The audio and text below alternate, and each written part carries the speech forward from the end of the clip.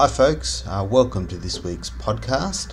The topic of the podcast today is Come Fly With Me. We have a detailed discussion of how to manage your money while you're overseas and also make the very most of your frequent flyer points. In this week's episode, I've got Craig Bigelow making a comeback for a cameo appearance, and I have a great discussion with him, and we have an in-studio guest whose name is Aharaon Adelist, who is the director of OnYa Points, a business that helps you maximise your frequent flyer points. I encourage you to listen to any previous podcasts. You can search on iTunes for the Finance Hour or just Google the Finance Hour. And if you want to give me some feedback, drop me an email at reubenz@adaptwealth.com.au. Otherwise, enjoy the show. Well, now that you talk about holidays, that is actually the theme of the show today. Come Fly With Me. That's the title of the show. And we're going to talk about money and travelling. And I know you've just come back from a big overseas trip, Craig. Yep. And when I spoke to you about how you're managing your money, you said you were hemorrhaging money while you're away. But I thought that was off the record. No, that's exactly the kind of term that you want to hear from your financial advisor. Well, that's why I started a golf podcast. So were you serious? Well, so where did you go? I had my first trip to Europe, actually. So Carly, my partner, and I, we went across there for a month. Yep. And, so we started in London, worked our way through Paris and then down to the south of France and then through Italy. And, so there was lots of different countries. In terms of different currencies, we had a couple. The euro was pretty much universal, but there was a couple when we got to Croatia that was a bit different. So, what currency did they use there? It was I kept calling them coronas, but it was actually kronas. So that was a bit of the white man in me being quite. And how did you spend your money? Did you do pretty much all on credit card? Did you have to have much euros in cash? Oh, we prepaid a lot of the stuff, the accommodation wise and flights, and that was done. But it was mainly just credit as we travelled, just for convenience. Yeah. But getting home and seeing the rates that we'd been stung for that was it definitely hurts. Pretty horrific. Yeah, for sure. Well, I was just in New Zealand just for a week with my son Gil, and it was probably the first time I went to him, and I did not take out $1 New Zealand dollar. Really? Not 1 cent. I did everything on sort of credit card on PayPal. Do you have a problem with them, or is there something? Oh, with New Zealand dollars? Yeah. No, just in general? Not at all. It was just great that I literally didn't have to carry around any change whatsoever. Didn't change one single dollar. Well, I don't know why it needs to be any. Do you carry much money in general? No, very little. Really? Very little. Check his wallet. In fact, it's funny, I was just at my kids' school just doing a presentation on just financial education today. And if any of his schoolmates are listening, I just want to give a shout out to them because some of his mates actually do listen to the show and they know you, Craig. They've been asking for you to come back. Well, if you've got a surname Bigelow, people technically, and particularly kids, like to laugh at that. So yeah. So anyway, I was there and I wanted to buy some lunch from the tuck shop and I didn't have any cash. Okay. So, do they take card at the tuck shop? No, they don't.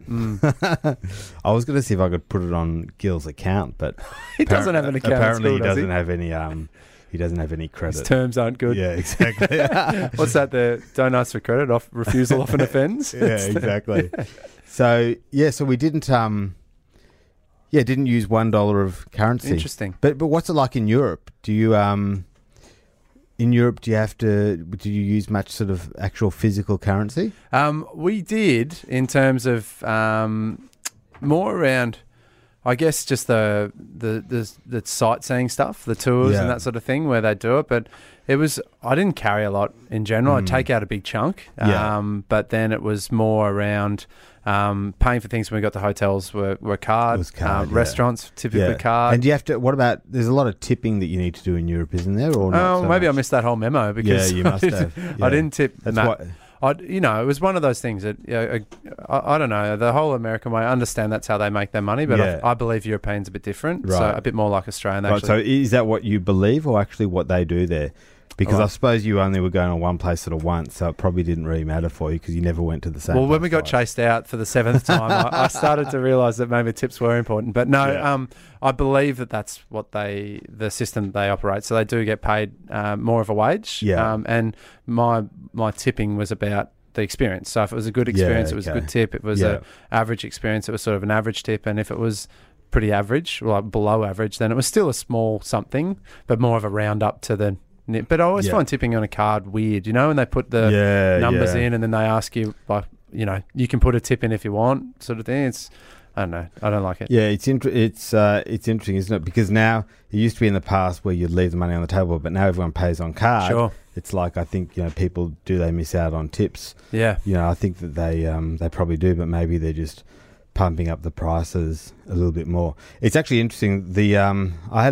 I don't know how you access cash, but when I go overseas, usually I'll you know, pay as much as I can on credit card, and then I access cash from my bank account.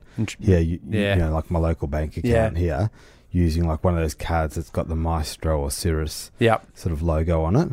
And a couple of years ago, I was in Thailand. Got to the airport and just needed some cash because you need to use cash in Thailand. So I put my card into the machine, whatever, got my cash, left, went back, you know, went to the hotel and realised that I'd left my card in the machine, and went back to the airport. You know, long story short, it got swallowed in because it gets swallowed if you don't use it for a while, and you know, couldn't get it. Then they said, "Oh, go to the bank." It was called Capricorn Bank. I don't know how I remember that. Go to the bank in town. No, you know, we might get the card back in a few days. Come back in a few days. Managed to get the card, right? And I got it back. But when the thing that I realised afterwards is that when you get money out there, what they do is you know how here they'll give you your card first and then your cash. Yes. If you take out money from ATM, so there they give you your cash first, and then they return your card afterwards. Okay. And I realised that that's what tricked me, right? Because once you got your cash, you just figure them off. You're ready to go. Yeah. Okay. Yeah. Interesting. So that was... Yeah, it's Aaron, who's joining us in a bit, pointed out that 28 degrees card. I've had a couple of friends that have used that, and it's definitely a challenge. Where I've got a wedding in Prague, I leave on Friday, so I'm up against this again. So it's a shorter trip. I found that's probably where the shorter ones help out a bit. You know, you can get away with it. When it was a month, it was a bit harder. But and some countries the 28 degrees doesn't work. I believe South America is not great. Is that right?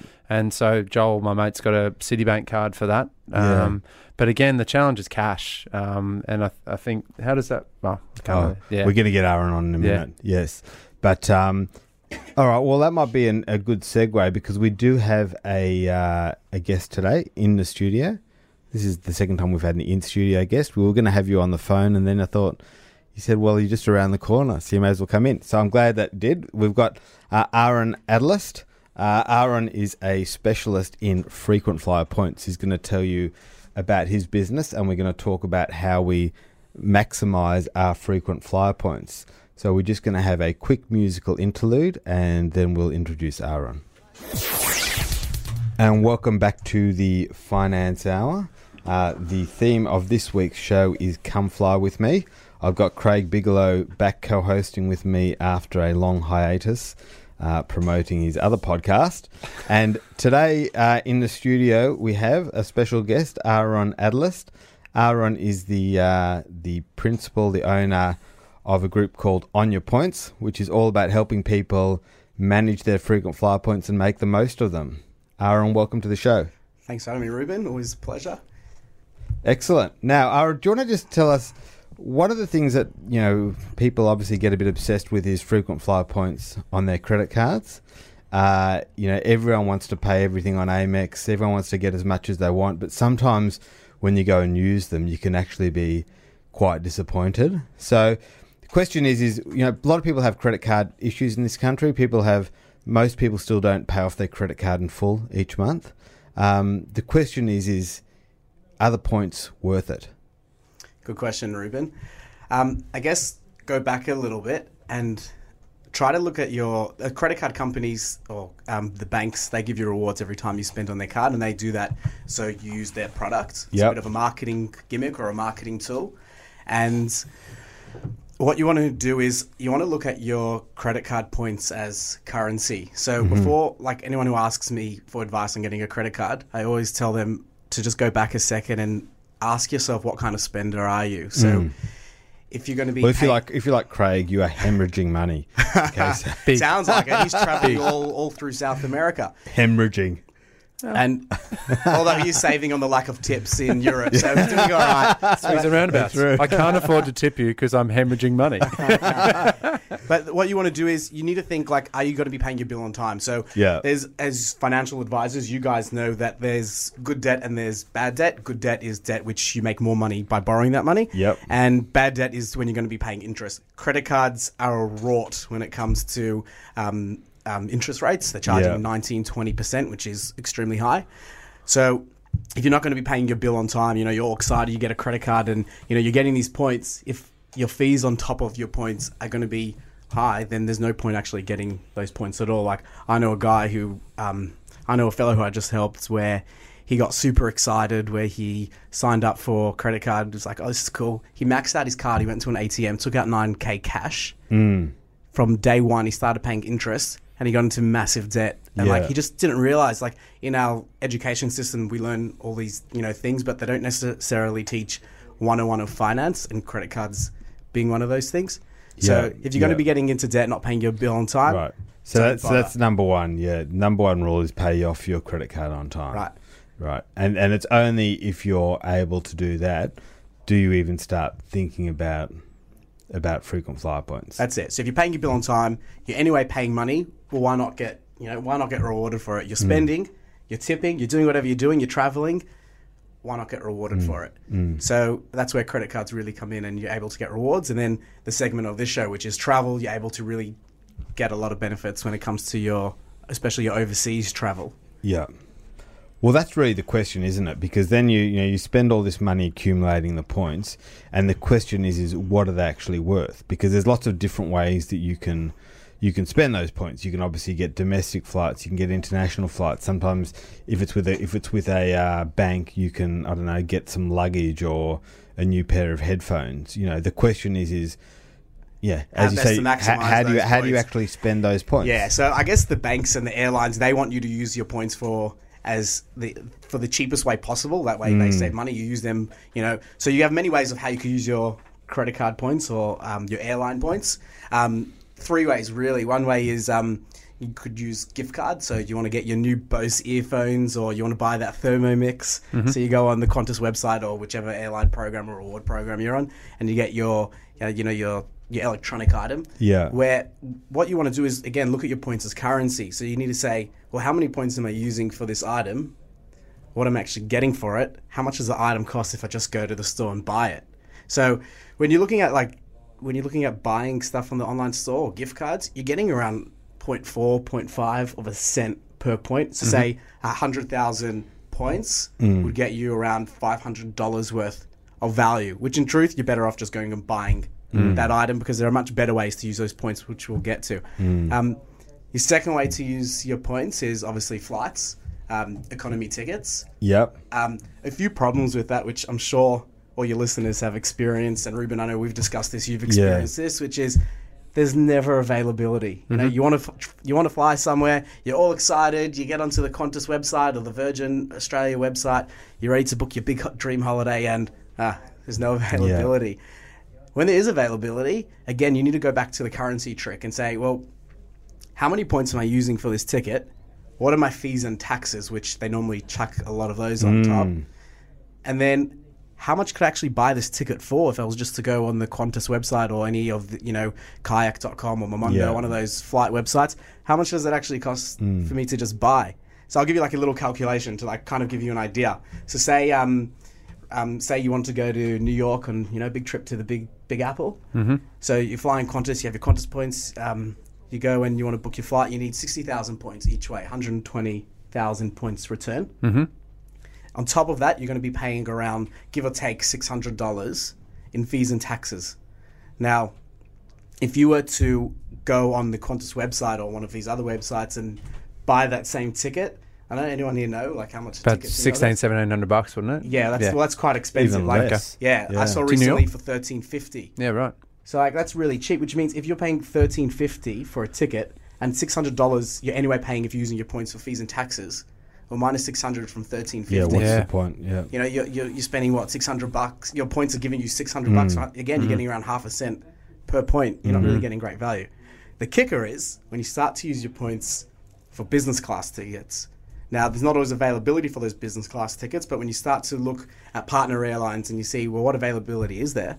You start to realize if I was to buy a business class ticket versus using the points for a business class ticket, there's a lot of value in those points. Right.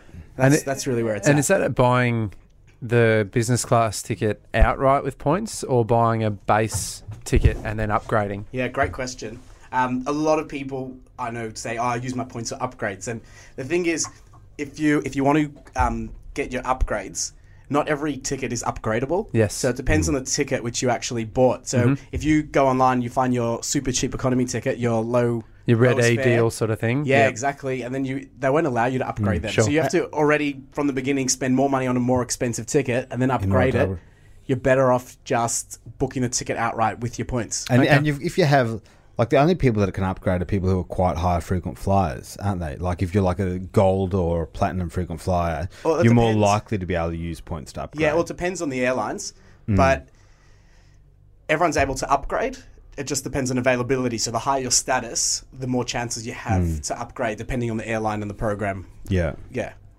So let's just say Reuben and I walk into an airport together and Reuben as a platinum and me as a bronze. It does become, it's probably the biggest example of class systems in our society, I think, airports. And it's so different. I think Joel, my mate who's getting married, booked his first class ticket to Europe for his wedding as a treat to himself. He booked in for a massage with Qantas for the flight. He gets to shower with Emirates. Are you going to Joel's wedding? I'm the best man. Does the best man get a first class ticket? The best man gets to ride an economy on his own 3 days later. So he gets a massage and a shower, and he's probably paying about 20 grand for the privilege. Well, he's not paying, but yeah, he did it with his points. He's using his points. He booked it all with points. Yeah, so he used a first class ticket for got a first class ticket. He's got a funny leg. He's got a funny flight path, and but yeah, he's got all the way to Prague from Sydney with points, and Fantastic. it cost him it's a couple 100,000 points. Really? Yeah, that make for first class, that's all right. A couple 100,000 points for first class. Well, it depends which points you're talking about, but that's very much right. So with some of these cards and there's always offers on TV for join and get 50,000 free points or join and get 100,000 free points, and people get lured in again, like you said before. What are the things that people should look at, and what type of people do those offers suit? Yeah, good question. So there are quite a few websites which do comparing of credit cards. I guess TV is probably not your best go-to place to get a credit card, but there are some good websites out there. It depends on the person, so it depends what you're looking for. You know, if you're looking for a low interest card or a low annual fee. If you're looking for what we're talking about today, frequent flyer points, there's two categories which you want to look at. So subdivide into two categories where number one, like you mentioned, the credit cards with hefty sign-up bonuses. Yep. They're always nice. Yeah. So there's always, credit card companies saying sign up 100,000 points. Now they're really boosting it up there. They're catching up to the American game where, 100,000 points, that's massive for a sign-up bonus. Often the annual fee will be waived for the first year as well. Yep. So that's one thing to do, open up a credit card, meet the minimum threshold, get the points, and then either keep the card, don't keep the card. That's up to you. The second thing you want to look at is, what does a good wallet look like? So you mentioned before, let's take a look at Reuben's wallet and see, he says he doesn't have cash. What does a good wallet look like when we talk about credit cards? So again, you want to divide it into two types of cards, where an Amex and a Visa card. So Amex usually give the most amount of points. Yep. Visa not as much, and I'll explain why. So recently, credit card companies make money by you spending on their card. They have the money to be able to give you these promotional products, i.e. points, because every time you spend, the merchant where you're spending at has to pay a fee to the credit card processing companies. And credit card processing companies, as of late, have been, or as in the old times, were able to charge whatever they wanted for their services. As of this past new tax year, there's now legislation, and it's heavily monitored, where they're only able to charge up to, I think it's 0.8, quote me if I'm wrong, but I think it's 0.8%, which is really, really low. So they have less money to be able to give you. American Express... Is that all over the world or just Australia? Australia. Just Australia. And banks.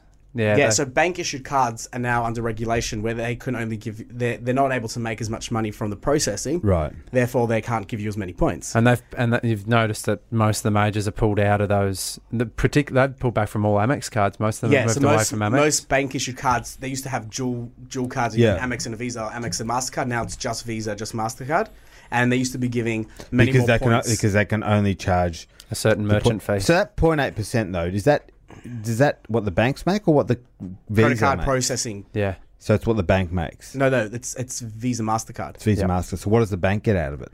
The bank gets you using their product. They probably get a commission from, I don't know, speak to someone who's involved in the bank. No, their idea would be that people don't repay their cards, so they earn interest on that. That's one revenue So it's the stream. banks that are actually financing it. It's not Visa that's giving you the finance. Visa are just doing the processing. Yeah. And the banks are doing the finance. I wouldn't be surprised if the bank... I'm not sure if this is correct, but the banks might be getting a commission on that as well. Yeah. They must split it. No, they don't normally go for profits, banks. No. Never. No. They're non-for-profit, right? No, not at the expense of their customers. Never. See Four Corners.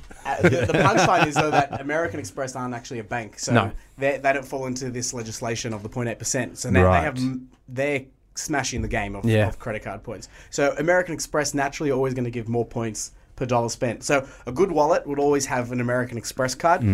Today, probably I'd say the American Express Explorer card giving 100,000 Amex points on sign up, which is, we'll talk about that card soon. Yeah. And then you want to have a Visa card, which they always fluctuate which card is going to be best currently, depending on how much you're actually spending per month, because some cards are capped on how many points you can get. Probably the St. George Amplify card is probably the best one currently, giving either Qantas or Velocity and Singapore points. I should just say we're not representing or recommending any particular product or investment. 100%, and we're not giving any advice. If you need that advice, go and see Craig Bigelow. 18th hole, 13th beach golf course, every Wednesday. Exactly. So there's no implied or explicit recommendation. No, but I guess the thing, and Aaron, to the point where what typical customers are there. So the Amex, I don't know if you do it, but for my tax bills, I run on my credit card, and that's where I rack up the bulk of my points is paying the ATO fees, and that's changed recently, being from a full point to half a point. But it's the way that, you know, it's one way that I enjoy paying tax. It's like, okay, well, this will be a future flight. Anyway, paying tax, you may as well. But don't they charge you a it's a small one, but it's like, you know, it's less than 1%. So I'll cop it to get the points. Yeah, it also depends on the end user of the credit card. So if you're an individual, or you guys as businessmen, you're in the service industry where you don't really have much overhead in the service industry besides your tax. Yeah. But anybody who's running a small business in the goods industry, you know, they could be spending easy 20 to 50K a month. Someone, you know, has a small cafe and he's spending, you know, 30, 40K a month. He could easily, or she could easily be racking up a good 500,000 points easily a year. Yeah. What's interesting as well is that the tax office doesn't seem to be onto that yet, because they are. Well, you're paying a business expense, right? It's a business, like it's so the merchant fee or whatever is, it's a tax deductible cost, but then you're getting they separate the. But then you're getting at the end of the day, you're paying a business expense and you're getting a personal benefit. A fringe benefit. Yeah. Yeah, but the thing is very hard to quantify or to value those points, because remember how we discussed before, there's so many different ways to use them. Yeah. How do you value a freaking fly? I reckon the next couple of years they're going to get onto it. Hope not. I really do. I reckon this will be the show that broke it. Thanks for that. It probably will. Reuben, you're killing it. It's all right. I'll shut down a few businesses just by dint of my my influence. Maybe on the future, the kids will be opening businesses of the future. You could shut them down with this, the program. Absolutely. So it's about knowing the type of credit card to get. But as you say, like the one that's good for points now may not be in a couple of months' time, because the banks may change their. So I guess once a year you want to just have a look at your cards. Also, like sometimes, you know, I personally have a card in my wallet which is a great card, which they don't make anymore. So, you know, it's not so bad to sign up for a card now, use it. It could be in 5 years' time, it'll still be a good card. It just won't be a product available to everybody. But if you already have it from the past, the bank's going to still honour it for you. And Reuben, for you as well, what are the implications for young people applying for these cards, getting the points, and then cancelling it when they go for a loan? So they're the ones that I see a bit. Great question. How does that play out in your eyes? I want to throw the question back on you because I've been thinking about this a lot and people ask me all the time, and obviously I'm not registered to give financial advice, and that's why you guys are here.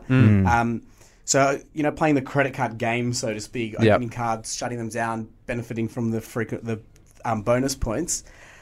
I guess, like anything in life, in moderation. You don't want to be too reckless. If you're opening and closing all the time, it's probably going to hit your credit score. Although it seems like now in Australia, they're moving to the Vita program where they're looking at your credit score based on not your application of credit, but how you treat your credit. Yeah, but if I take out a credit card with a limit of 30 grand and then I happen to close it down, it just shows as a historical thing that I've done. Even if I never defaulted or anything, you're saying that could still be seen as well, I mean, let's walk through an example. Let's say borrower A walks into a bank and wants a mortgage, and borrower B walks in and wants the same mortgage. Borrower A's got 30 credit requests from different providers, and borrower B has none. And this is the first one they've applied for. And the bank's only got $100,000 to lend. Well, I mean, it could be that. So America works a total opposite. Yeah, because it's a positive credit score. Yeah. It's like the more credit you have and pay them. Being responsible with them, well, we want to lend you money. Yeah, so it's much harder to get a credit score. In Australia, if you took a credit card, well, that's a liability. Well, it actually did change, you're right, about 18 months ago to a positive credit rating. So it was around the behaviour of the borrower as opposed to the... In Australia. So the number of requests that you see on the card or on the profile of your credit history. So it is more of that positive thing, but it also does mean that you have to pay things on time. So whether it be rates, all the different bills that you have, but it still does. The banks are getting tighter, particularly for investment lending. Yeah. So when you say the banks are getting tighter, like I've asked a mortgage broker about this. Looking for myself, looking at what products am I eligible for. And obviously, I've signed up. It opens up for my fair share of credit cards. Yeah.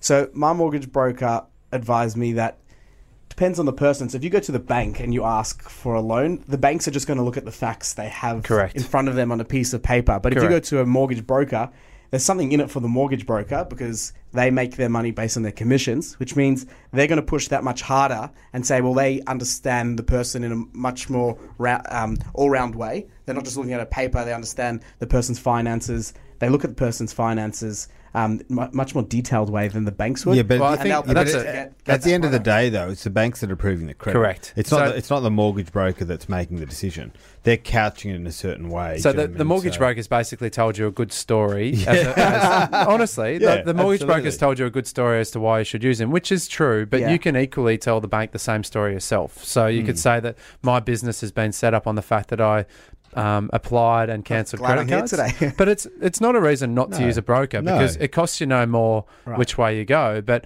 I wouldn't say that the fact that you go through a broker means you'll have a greater likelihood of getting a loan through if you've done more applications. No, it's just that the bank needs to be told the story as to why. So like you said, if the bank just looks at a piece of paper and sees 40 applications, then you're going to be like, this guy's a pretty lousy borrower.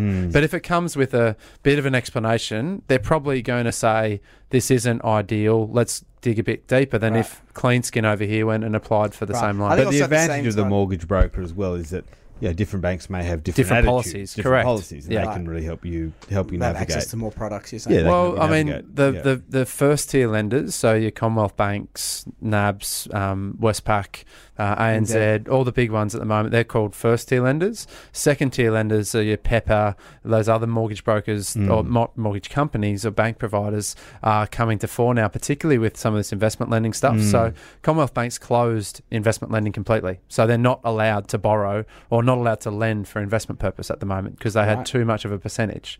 So these second tier lenders are really coming into their own, offering deals that the big ones can't. So they're charging about 5-6% for an investment loan at the moment, whereas Pepper, I believe, is doing sort of 3 and a bit for an investment loan still.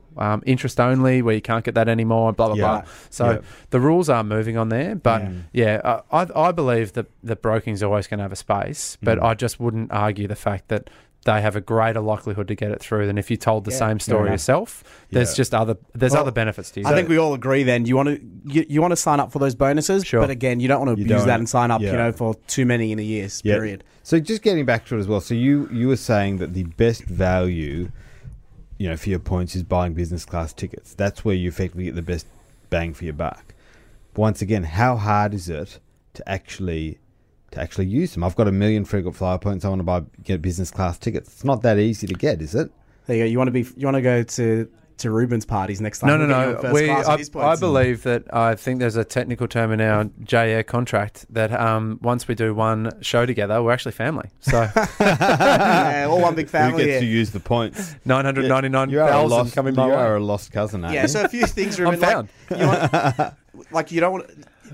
You either want to be booking well in advance, so you find the availability, or you want to be booking last minute right before that you get those last minute seats. So they do release last minute frequent flyer seats. Depends on the airlines. But often the last minute seats will come available, or book way in advance, and you're much more likely to. How far in advance? Oh well, they normally only open up 11, 12 months before, so that far in advance. Start planning. And what about? The fact I've got Qantas points and the alliances with the different airlines, right? So how hard is it for me to use my Qantas points? I think they're part of One World, aren't they? Yeah. So is it much harder to use my Qantas points on one of the partner airlines? Yeah. So it depends on the airlines. Some airlines will only show their seats, and then if you want to see their partner airlines, you need to call it in to see, which is a bit of a pain because normally there's a long wait time on the phone. With Qantas are really good with that their search tool is they show you all their partner airlines, or at least most of their partner airlines on most routes. So you could actually see that by just going on the Qantas website, searching. Make sure you put in flexible dates, so you can see the whole calendar and what's there. Others, like the Velocity website, is a lot harder to navigate, where it only shows each day at a time, and you got to keep clicking through. So via the Qantas website, I can book directly the partner airline. Yeah. So say you wanted to go to. You want to go to Israel with your family. Yeah.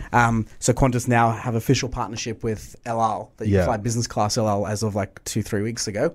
So you could fly Melbourne, Hong Kong, or Melbourne, Bangkok, and then Hong Kong or Bangkok to Tel Aviv direct on Qantas, and you would see all of that on the Qantas website. That being said, the availability through Hong Kong is really slim. You're a lot better, a lot more chances to get it going through Bangkok. Yeah, but the Bangkok, the airplanes they fly from Bangkok to Tel Aviv are absolutely from great. The 1960s. Whenever we go to Israel, we go via Bangkok. Yeah, well, and they're horrible. They're not great. Although they are updating now. Are they? Yeah, 77 planes, which are a lot better. Well, generally a little behind, but it's the Israeli airline. You get what you expect. Yeah. And what would be the best deal that you've been able to get on that leg, for example? So best deal I've got was probably actually, what was it, 2 months ago? We went on a holiday. We're having a baby at the end of the year, so we went on a little holiday before. We signed up for a credit card, both myself and my wife. That sign up paid for our entire trip. It was pretty cool. We went to Fiji for a week. We stayed in a brand new Marriott hotel there that had only been open for 3 months. So we got the entire hotel paid for, our flights paid for by the credit card, and I think that they didn't pay for the beer at the bar, but everything else was paid for. Where did you say it was? In Fiji at the Marriott Hotel. Wow. It was fantastic, and I'll just end off for the listeners with this one last tip, which is, so we got to Fiji, and they have when you use your points to book the hotel, you can only book to stay in the base rooms. And they have there in the hotel, they have those overwater bungalows, those ones you see in the magazines. Yeah. Yeah, so they have those, but we couldn't book those. So I brought with me a box of chocolates from Duty Free, got to the hotel, and I gifted it to the girl checking me in. So this is for you, chocolates from Australia, enjoy the chocolates. And then later throughout the conversation, I just slipped in it'd be so fantastic to be able to stay in one of these on the water stilt bungalows. They look fantastic. She's like, yeah, sure, no problems. She got me in. So one tip is when you're traveling, in Judaism they teach us this: be a mensch. Yeah. And don't expect anything in return. Yeah, 100%. But it's like in any business, if you're giving 50%. give value to the people around you, and value isn't always in a monetary manner. Yeah. Value could be if you connect to the person who you're actually trying to service and see what they're interested in. You could give value in many other ways besides just saving them $1 or giving them money. So that definitely works for us. It does differentiate you from the 400 people she's checked in that day, 100%. doesn't it? Yeah. So it's good. Yeah. Yeah. So try that when you go for your buddy's wedding and you're the best man. What about and I'll ask you, are there any tips that you have for at airport upgrades? That's difficult. Okay. I reckon there's probably hundreds of people, probably thousands of people every day who put on a mega smile, walk up to the checkout girl at the airport and say, "Oh, can I please get into business class?" And I don't know. You read articles how sometimes it works, but there's only so many times I could be going away for a funeral, or I'm really sad, or the fact that I'm 6'5" and need the leg room because I'll get. I haven't been so lucky. Then pay for a business class ticket. I'm normally more on the other side of. I'm normally on the other side of the spectrum where the security take me for their special swab test. So go figure. The one thing which I do sometimes get is when you're traveling with the kids and you say, or there's two of you, you say, "Oh look, can we try and get the seat in between?" Right, free. Fair enough.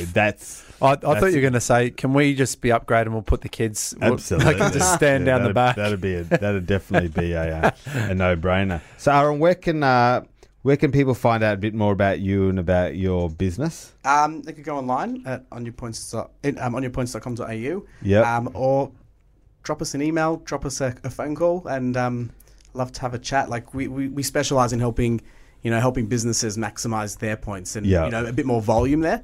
But individuals as well, we help. Check out the website, give us a call, send us an email. Be glad to help you. Terrific. All right, Aaron, thank you very much for coming in today. It was great to have you in the studio, and we'll hope to catch up with you at some point in the future. Yeah, nice being here, and the lunch you guys served was fantastic. So thanks. Okay. Welcome back to the Finance Hour. The topic of the show today is Come Fly With Me. We're coming down to the last 10 minutes or so, and we've had a really good conversation with Aharaon Adelist from OnYa Points. Craig, what was the number one thing you got out of that discussion?